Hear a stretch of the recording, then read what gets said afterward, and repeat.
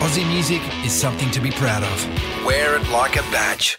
Because it's Australian bands and artists that are the influences of so many other musicians the world over. So at Triple M, we're proud to be able to showcase the power of the Aussie music scene, paying both homage to the greats that have stood the test of time, right alongside the current, the emerging, the future influences, the ones that will be next to make their mark on the global music scene.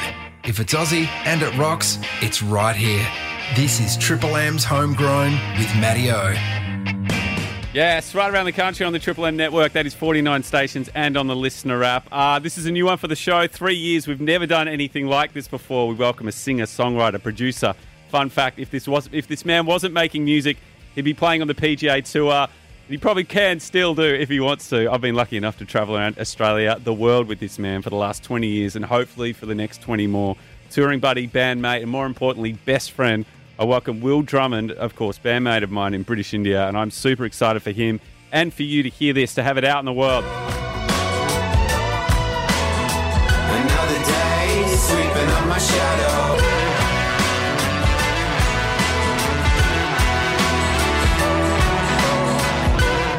We're loving it, and you are too. I welcome the one and only Heartbeatz, Mr. William Drummond of Triple M's Homegrown. How are you, my friend? Good to see you. Very good. Thanks for having me. It's very odd to be in your workplace. You've been in mine a few times. And Let's mention where you work. Together in our same workplace a lot. So this is quite fun. Hey, what's it like? What's it like hearing your music it's on radio? Like, what's it like? It's really odd. I've been asked that a lot today. It's odd when you hear back a song that you've played, that you've recorded, as you might have experienced in your life.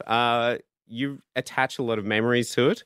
So you listen to a lot of things that happened in your life. Yeah. So everyone's like, oh, it must feel great. It must feel great. But you attach a lot of things that happened when you wrote it, when you recorded it, and then also when it's played back. So there's always, like, no matter how proud you are of it, there's always like an eye looking over a shoulder, or you're just kind of looking towards the eye, being like, what they think? Is it okay? And you've always got that kind of little self-consciousness about you. Yeah, totally. Yeah. I was going to say, like, what's it like having a track out solo as opposed to, like, not with a band?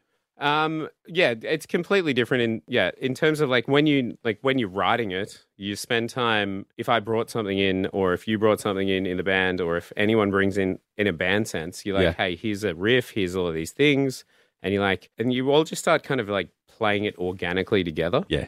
Whereas you're kind of in a room by yourself and you start playing with things and you spend heaps of time on the same sound, and you have to work in, the confinements that you have in that studio. It might just be like the fact that I have a couple of like a snare hit and a drum hit, and I just like put a loop on, which is like this song, and you put that and you just like distort it. And then you're like, oh, you hear these weird sounds, and you're like, you have no one to bounce off. And you're like, I've got no one to bounce off. What am I going to do here? Yeah. And so you kind of like just keep pushing yourself in weird directions, and you're just like, I'll just cut something here, and I'll just play an instrument I've never played in my life before, and I'll just see what noise is made. Yeah. Like after 5-6 hours, you're like, well, I am like, have listened to too much music. I've done too much. I need to go for a walk. So you go to the pub. Yeah. You have a couple of beers. You talk to someone weird. They say something really strange, and then you walk back, and then you just sing what they've done, what they've said. Like and so that instead of it being like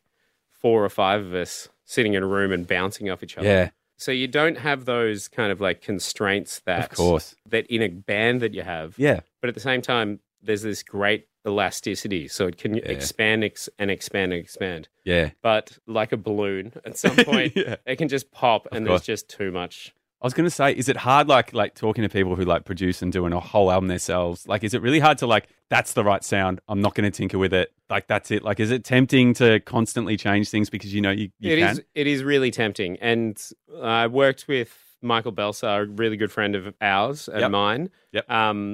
First met him at the Ballarat show in probably 2004. Yes. That's showing my age. It's not showing his because he was about 7 at the time. Yeah, shout out to Neon Love too, by the way. Neon Love, the greatest Australian band that ever was. And the thing, once you take those elements and those things that you have, and then you put them into a realm of someone who's, pardon me, very creative, and very good at what they do, and also of the same kind of like-minded of course. creative process. Yeah. But with a lot of like realms that you're not in. Like, so his work with electronic music and other things in that realm, like just technically with his synth work is fantastic. So you bring that in and he's like, oh, just do this and that. And you're like, it just expands it a little bit differently. Whereas, playing 4 guys in a band, or 4 people in a band, I should say, that's like that is just like an element of rock and roll and music that just can't be replicated. Yeah. And so, but doing it in a different way, where it comes as like that, you have to bring other people in. Yeah. Because, you really need other people, of course, to just pull you away from some ideas that you've got in your head, some like stupid ideas. Yeah. And then you need people to push the ideas that you don't think, that you're a little bit self-conscious about, and being like, no, your voice is really good. You can sing. Because this is the first time that people will have heard my voice. And he's like, hey, man, you can sing. Yeah. I really love, like, you're one of the first people that actually emote when you sing. And I was like, fuck, thanks, man. Like, that's absolutely. No, it's all good. All good. Cough button. I was going to say, like, how cool is it finding that kind of musical partner from the start too? Like we know, like, working, it's hard to find that right person to be within the studio, especially for a project like this. It is really special. And he was there from the start, which was about 3 years ago, right? Yeah. I was very, very lucky with Michael in the terms that I'd written a lot of things before I'd walked into the studio with him. He'd recently rented a studio above the Empress Hotel in Fitzroy, North Fitzroy. Shout out to Guy, who's might be listening. He had this space, and he said he took a big blind leap of faith and said, I'm going to open a studio. He didn't know what he was doing. It was 2019, 2020. Yeah. And he's like, I don't know what I'm going to do. And he said, does anyone need a place to record? Yeah. And I had a heap of songs that were sitting there. I was like, yeah, I'd love to go. Awesome. Good friends. Never worked with him in a studio. We'd always talked about creative ideas together. Instead of walking in there with a song that I'd completely written, I walked in there with a song I'd written during the week. Yeah. Nice. And said, well, let's try something out. Yeah. And it's a song off the album. It's called What's a Problem? And we helped just create the kind of soundscape and the development of that song. Yeah. And from there, it was like, well, this obviously makes sense. Yeah, awesome. And him and I just are able to talk as really close friends, as really close collaborators music-wise. Yeah. And this album has a lot to do with death. It has a lot to do with like how you deal with communication breakdowns. It has a lot looking inside yourself. And the two of us spent a lot of time together in a room together and kind of asked each other those questions about how are you, what's going on, and what's happening. And so it's just amazing to be able to have that kind of collaboration. Was it hard to be vulnerable on this album? I think that it was difficult at the start, and I think that that's the most difficult thing working in a band. Is like I never had a problem being vulnerable on stage or doing it. It's the hardest thing about showing anything, or music wise, is like, hey, I've got a new song. Yeah, would you like to listen to this riff and these 5 lyrics that I have? Yeah, and I show it to the band, I show it to you guys, and I'm like, hey, here's this. That's the most nerve-wracking thing for me in the world. Of course. Playing a song that I've written and recorded isn't as nerve-wracking. Cool. There's still a part like, well, what's everyone going to think? But I was in a very great creative space with Michael that he encouraged those vulnerabilities. Yeah, cool. And being like, look, man, if it doesn't feel right, it's right. It's not right. And I was always like, this doesn't feel right. And he's like, take the time, walk away. Nice. And then, the album has been finished for quite some time. Yeah. So it was like about making that kind of comfortability and making it an album that I didn't have to spare purely just for my catharsis. What I love about this album is there's a lot of collaboration too. I know a lot of your friends feature on it. But when you're kind of putting together a solo album, when did you know it was done? Yeah, I think if you talk to myself or Michael, we just still probably wouldn't believe that it's done. Yeah. Some of the best parts, my favorite parts, are there's a song called Small. You play drums at the very last end of that track. Yeah. It's a very beautiful memory. I believe on the back of your phone, you've still got a photo of... Right here for the cameras, Jules. Which camera am I looking at? I don't know. I'm looking at that one. Yeah, from when you recorded that drum track. And Michael and I love it because it's just got this... It's something that can't be recreated. It doesn't sit perfectly on a grid for those who are technical. It doesn't. It just flows beautifully. I just love that kind of flow of having someone come in and play, Of course. but not necessarily know what they're doing. So we always had, if someone had messaged me during the day and I was in the studio, I'd say, come by. Cool.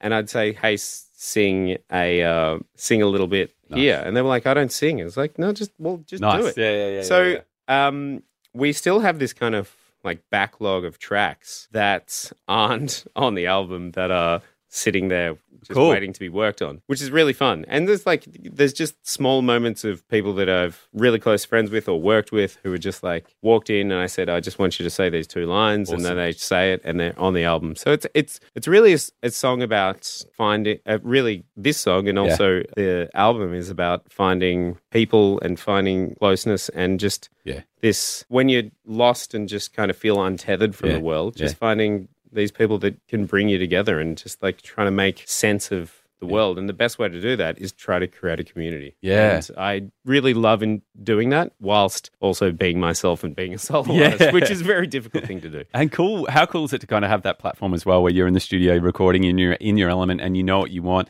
And like you said, you're bringing people in. And for you and I, like I guess we don't take it for granted, like being in the studio. Obviously, we love it, but for them, it's such a big thing, and it's huge. You know, for them to go in and be on an album and a song, it's an amazing feeling for them too. Yeah, it is. It's So I had a really good friend of mine, Jean Sage, who's a French man, and he came in and sang. Well, he just came in and says some words, and he walks in and he's never been in a studio before. And if you see him in any part of his life, he's the most confident man in the world. And he walks into a recording studio, and he's just and he's like, he has to stand 5 meters away from anything that has some kind of dial or like keyboard because he's scared that something's going to break. And he just walks up. His line is, "This is what you want. This is what you get." And I was like, just say it. If he walked into the pub today, he'd walk in and he'd be like, "This is what you want. This is what you get." But just like as soon as he walks up to a microphone, he's like, "What you want? Yeah, of course. Yeah. This is what you get." Yeah. But it's like, and just try to like coax people like everything's here is safe, everything's fine, everything's cool. Yeah. Like, and just like, and going back to what you just said about, you know, being vulnerable. It's like, wait a minute, I could like just let it out, be vulnerable. Yeah. Just say those things. Just be vulnerable for 1 second. It's kind of kind of therapeutic in a way, isn't it? Yeah, totally, 100%. Yeah. So what's the kind of rollout for the album? Like, I'm lucky enough, I've heard the full album. I can't wait for the world to hear it.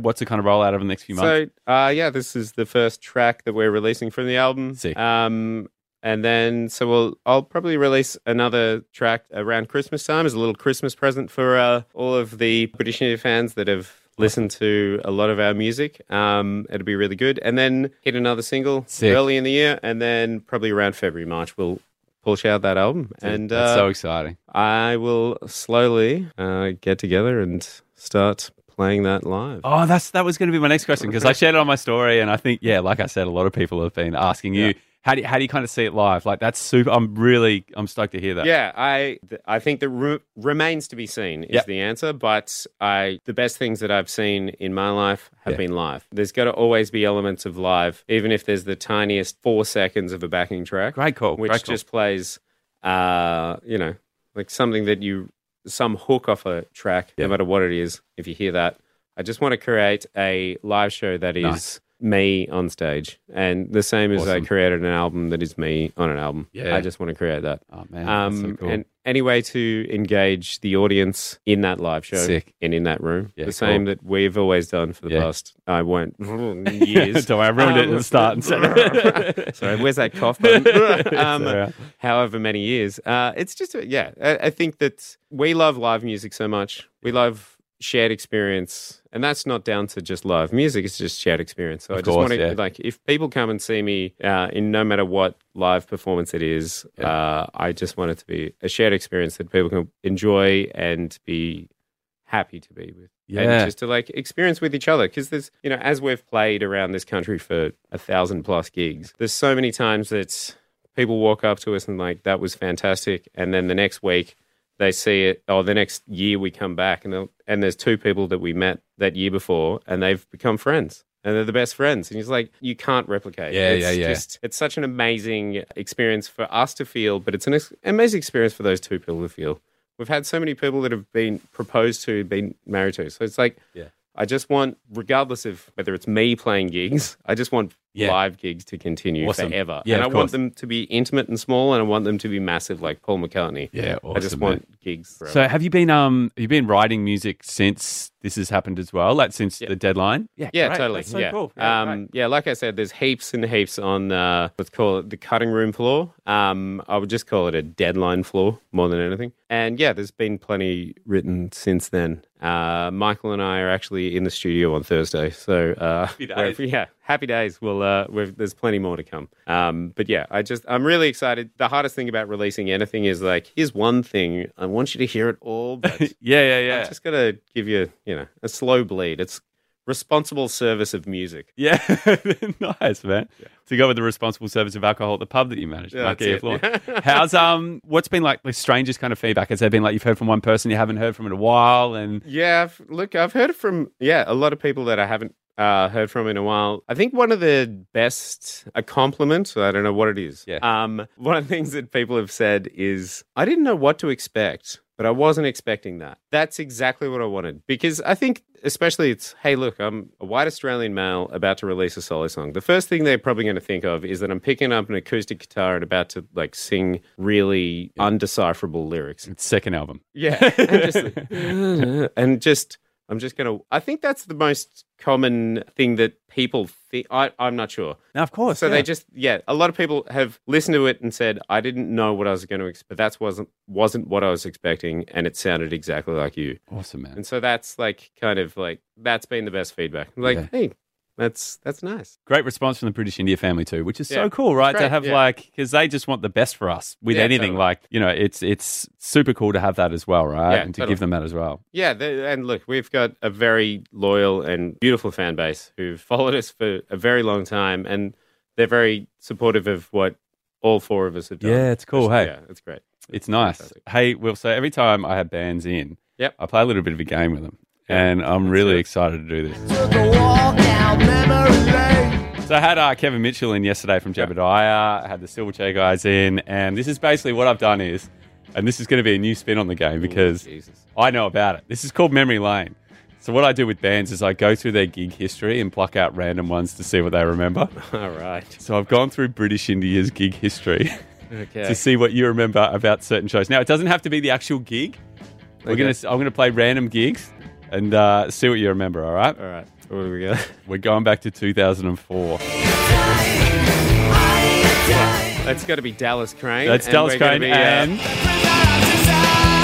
Living at the Palace. Do you remember this one? At the one they demolished. Next to, the one they got rid of. Okay. That's not kick drum, is it? That was that. Like it had something to do with the Duke of Windsor.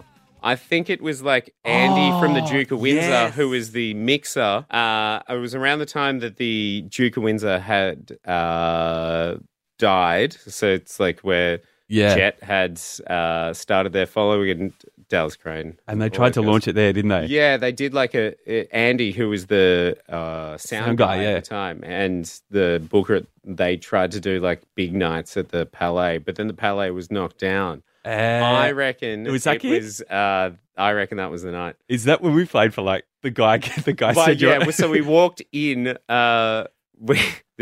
It was Secret Life of Us was just shot across the road, and we were loading everything into the front door. And the owner of the palace, which is no longer there. I saw the Pixies there on their reunion tour. It was such a good game. And we were loading in, and this guy goes, "Who the hell are you loading in through my front door?" And your response was, "Your front door." And he goes, "My front door."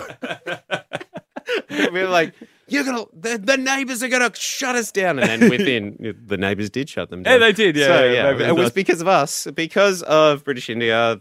I'm sorry to the people of Melbourne, but we've closed plenty of venues. We've shut down many venues. Let's go 2 years later. We played early at the big day out. We had the White Stripes. So this is White Stripes here. Iggy Pop. And then Franz were on too. So we were on about 11:30, weren't we, in the morning? It was like 40 degrees when we started. Yes. We might have do we have someone in the studio that was potentially there that wants to jump we do have a potential, We did. Also, we had a second album, Kings of Leon, touring at the time. Yes, we did too. We had Kim Salmon touring. Yes. Who else was on it? Tool. Yeah, potentially. I believe the Tool was on that tour. Yeah. Any memories from that? What do you remember that the most? What do I remember that most? My very good friend, Aaron, who lives... Oh, I shouldn't mention her last name. My very good friend, Aaron, who lives in Sydney. Yeah. She flew down and I picked her up from, I believe it was Southern Cross Station at the time. Nice. And it was at Princess Park. It wasn't at the showgrounds. Yeah, of course. And that was so good. Yeah, it was a completely different venue. We played a small tent. And we were on 11:30. It was so early. Yeah. As you say, it was 40-something degrees. And we had... I just remember it just being like one of those events that the council had obviously said, yeah, this is a great idea. This is fantastic. Yeah. But in hindsight, they were like, maybe we shouldn't have had the big day out in the middle of Princess Park. This was probably ill-organized. They woke up everyone in that cemetery next door. It was truly it was bonkers just getting home. I remember that. But I just remember you had heat stroke. Yeah, and you passed out. Yes. And we were watching Wolf Mother, and then I woke up under that that's table. Right. I woke up. You say it. No, I just... But I remember there was someone of our touring party, and you woke up, and it was such a hot day, and they were chafing. Some people who, when it gets hot, they chafe. Yeah, and they decided they got out another member of our touring party to run to the chemist down the road, probably somewhere on Sydney Road, and drive back and bring back balm.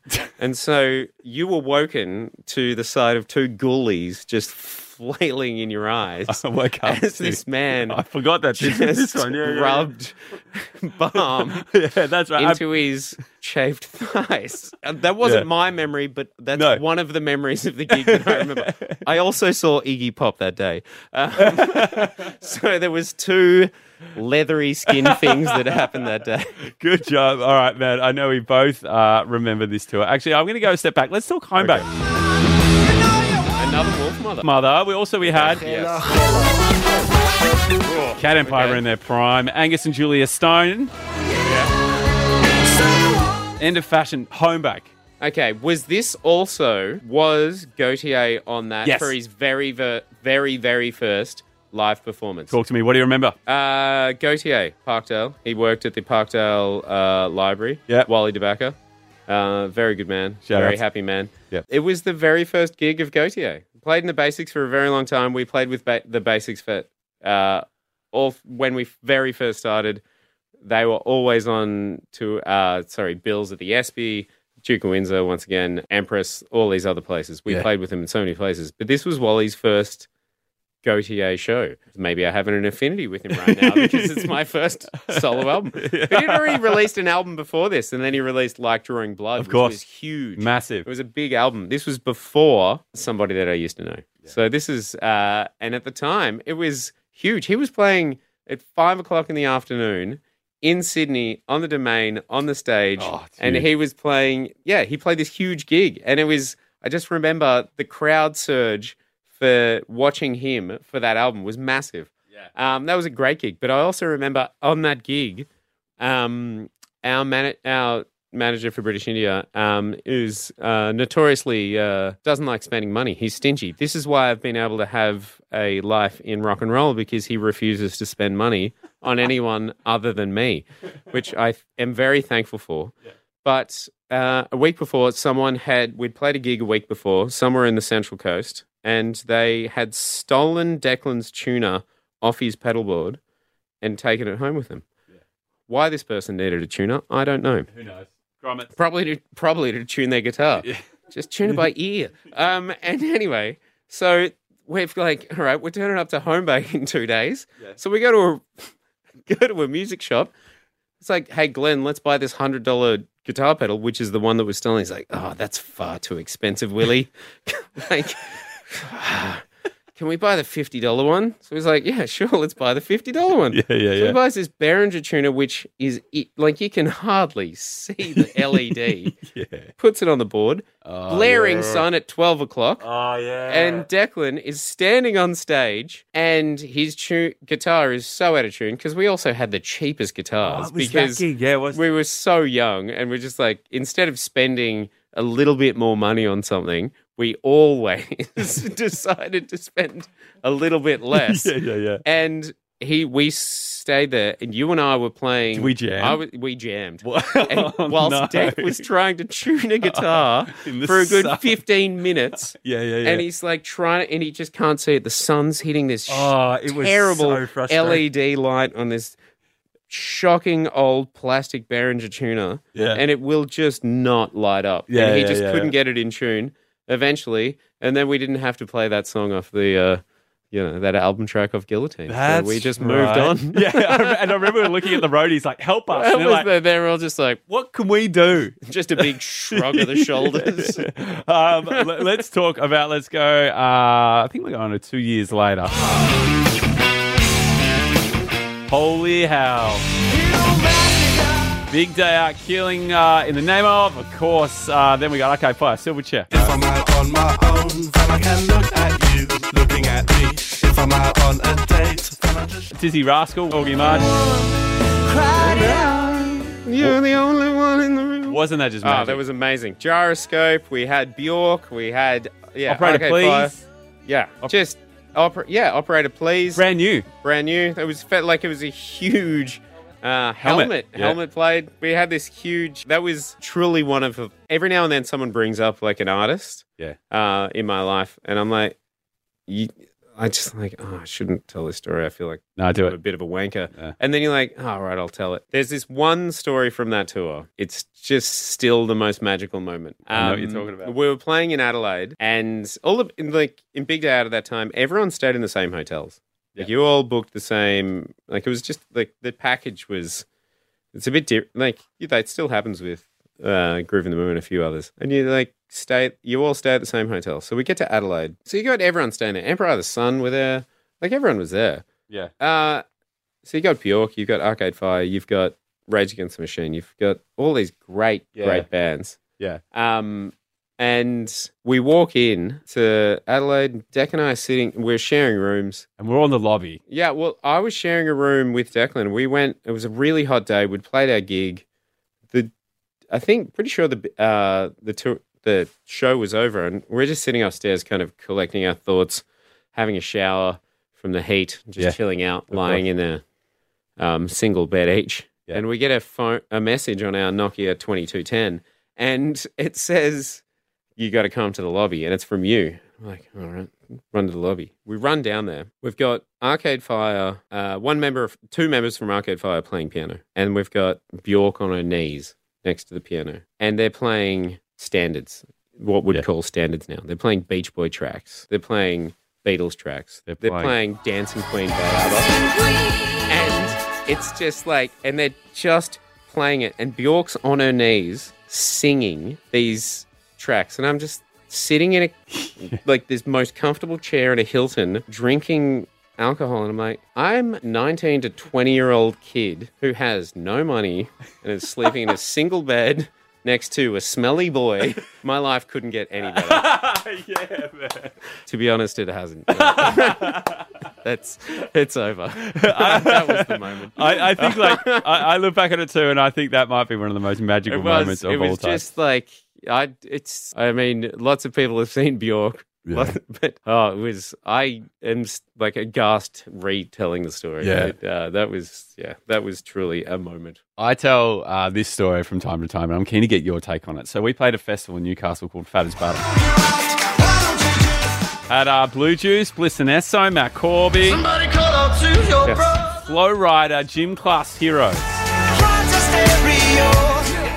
So this is 2 gigs in one day. We're starting in Newcastle. Willie, would you like to talk us through? What do you remember from this gig? I remember one that's Declan had broken his hand during this tour. Do you want to go real deep? Declan had broken his hand just prior to this tour, and Fat as a Butter was sitting in the middle of the tour, and I'd watched him break his hand on a skateboard, and I took him to the hospital. And so we invited our friend Nipuna to come and play guitar. So he was playing guitar. The night before, I was like, Glenn, I've run out of money. I need $50. So he comes down to the lobby in Sydney and he goes, here's the last $50. And I was like, what do you mean? He's like, we've got no money.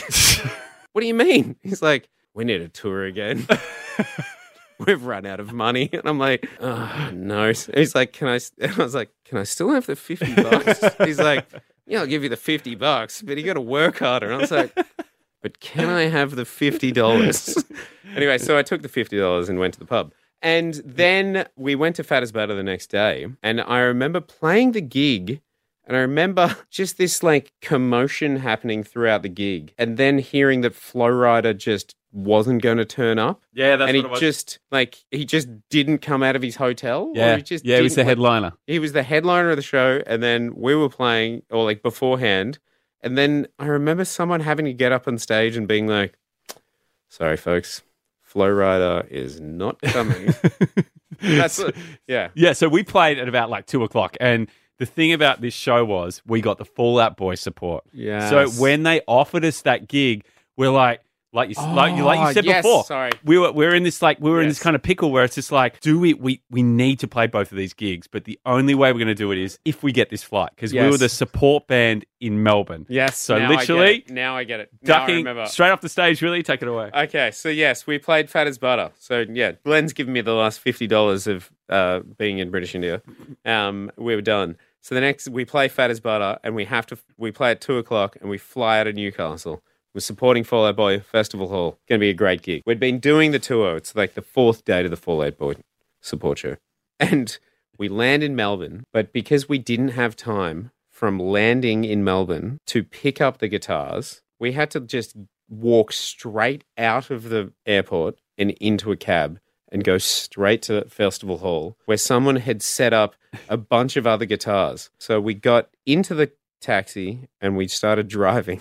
And Glenn, our manager, calls baggage services like, I'm very sorry. We've forgotten all of our guitars. Like 11 pieces of equipment. We've got like, I don't know, 3 guitars, snares, cymbals, 4 or 5 bags. Is it all right if we pick them up tomorrow and fly to Brisbane? And they're like, what do you mean you forgot them? He's like, I don't know. They just must be going around on the carousel somewhere. We just absent-mindedly forgot where they were going. She's like, and you can hear it. It's like, what do you mean you forgot all your things? I don't know. It's just like, oh, we'll be there in the morning. It's like, you can't do this. It's like, will they be there in the morning? Well, of course they will be.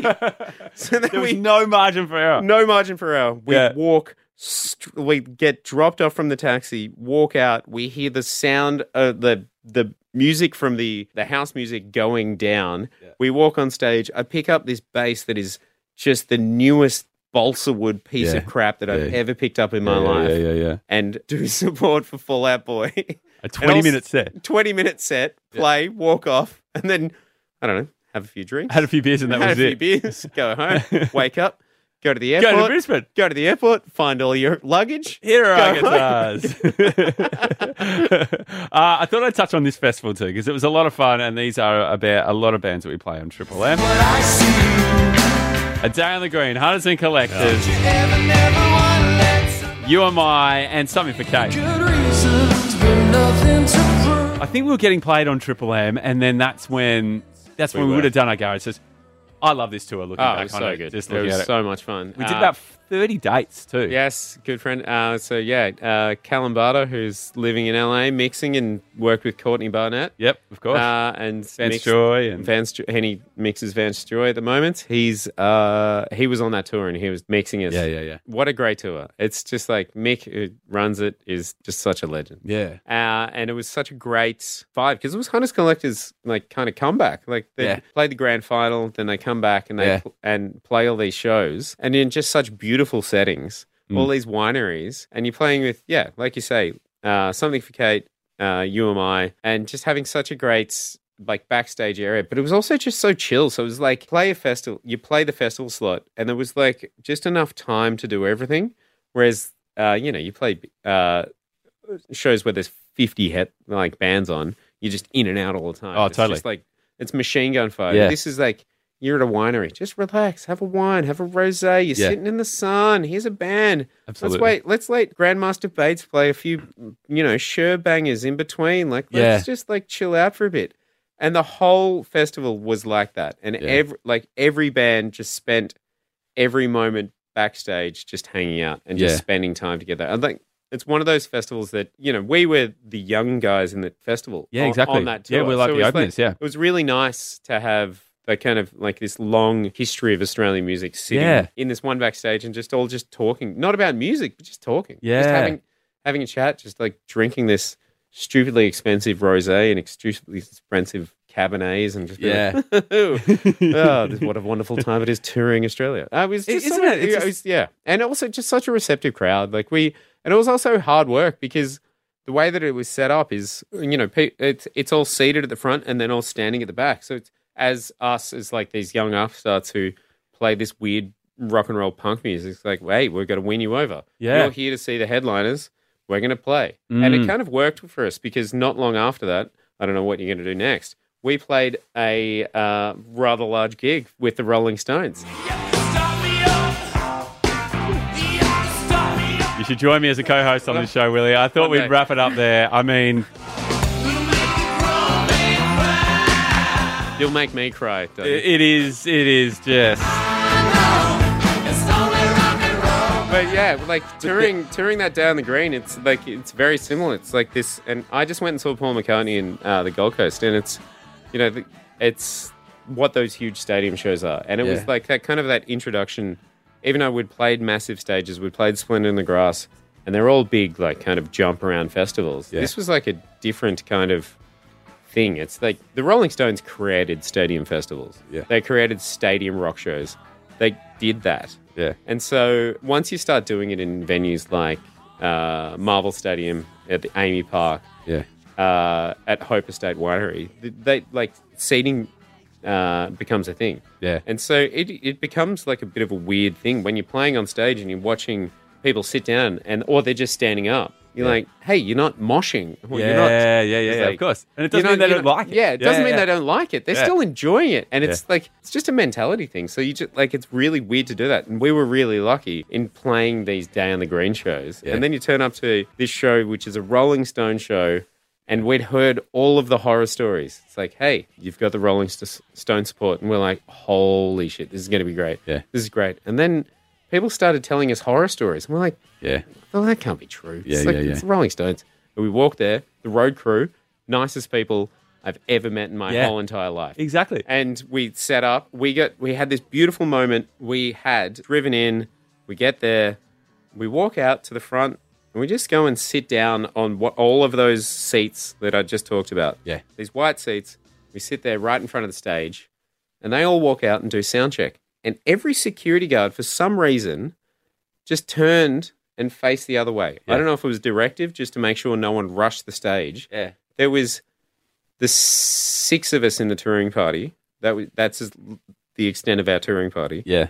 Watching the Rolling Stones do Dead Flowers and just watching it being played. It was our own private concert of the Rolling Stones play it. And just like Mick being like, yeah, that's all right. Yeah, what's going on? Yeah, that's good. And then they all walk off. Yeah. And we're like, wow, that's pretty amazing. Then we spend our time and like, all right, we're going to go up and play. And hearing all these horror stories is like, you can't do this, you can't do that, you can't do... And then the roadies are like, hey, so the only thing is don't use the catwalk, but just enjoy yourselves. Yeah. That's all we ask. Yeah. And you walk out there and you play the show, have the best time of your life, and you walk back and just... Afterwards, you're like, and you meet them, you have a shake of their hands, you get a photo, and you're like, that is what gigs should be all the time. Yeah. Not just the Rolling Stones. It's supposed to be enjoyable for everyone. Exactly. And it was just truly magical. That and the Bjork thing for me. It's just like, I'm released a song today, but I've lived a life beforehand. Absolutely. And I'm very lucky in everything that I've done to experience those things. And I don't take it for granted. I am very, very, very lucky. Well, how cool is it that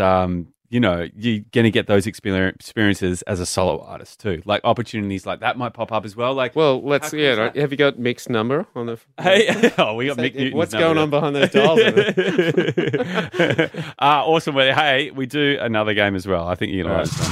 On Triple M's Homegrown with Mattio, it's time for It's right party or dinner. We've got Jules on the vocals out there. So this is called Right Party Dinner. I'm going to give you 3 artists that are right with one, party with the next. Yep. Third, you take home to dinner. Like, pick completely at random, okay? Who am I taking them to dinner with? Well- My parents? My friends? Yeah, you can do anything you like. Because the party can turn into a dinner. Can turn into That's a what I'm party. thinking. All right, so your 3 acts are Okay. Metallica, second act. U2, and third act. This is random. Billy Joel. So, right party dinner, Metallica, U2, Billy Joel. Who are we riding with? Who are we partying with? And who are we taking over dinner?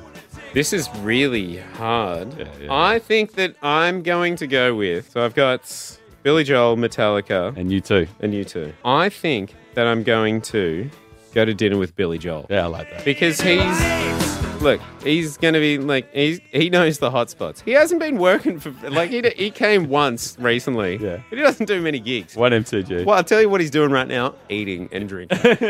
So he's going to know all the hot spots. All right, so, dinner. And then we've got right and party with Metallica and U2. Okay, I'm partying with you two. Yeah, I like that. We're talking Prime as well. Yeah, I'm partying with The Edge. Yeah.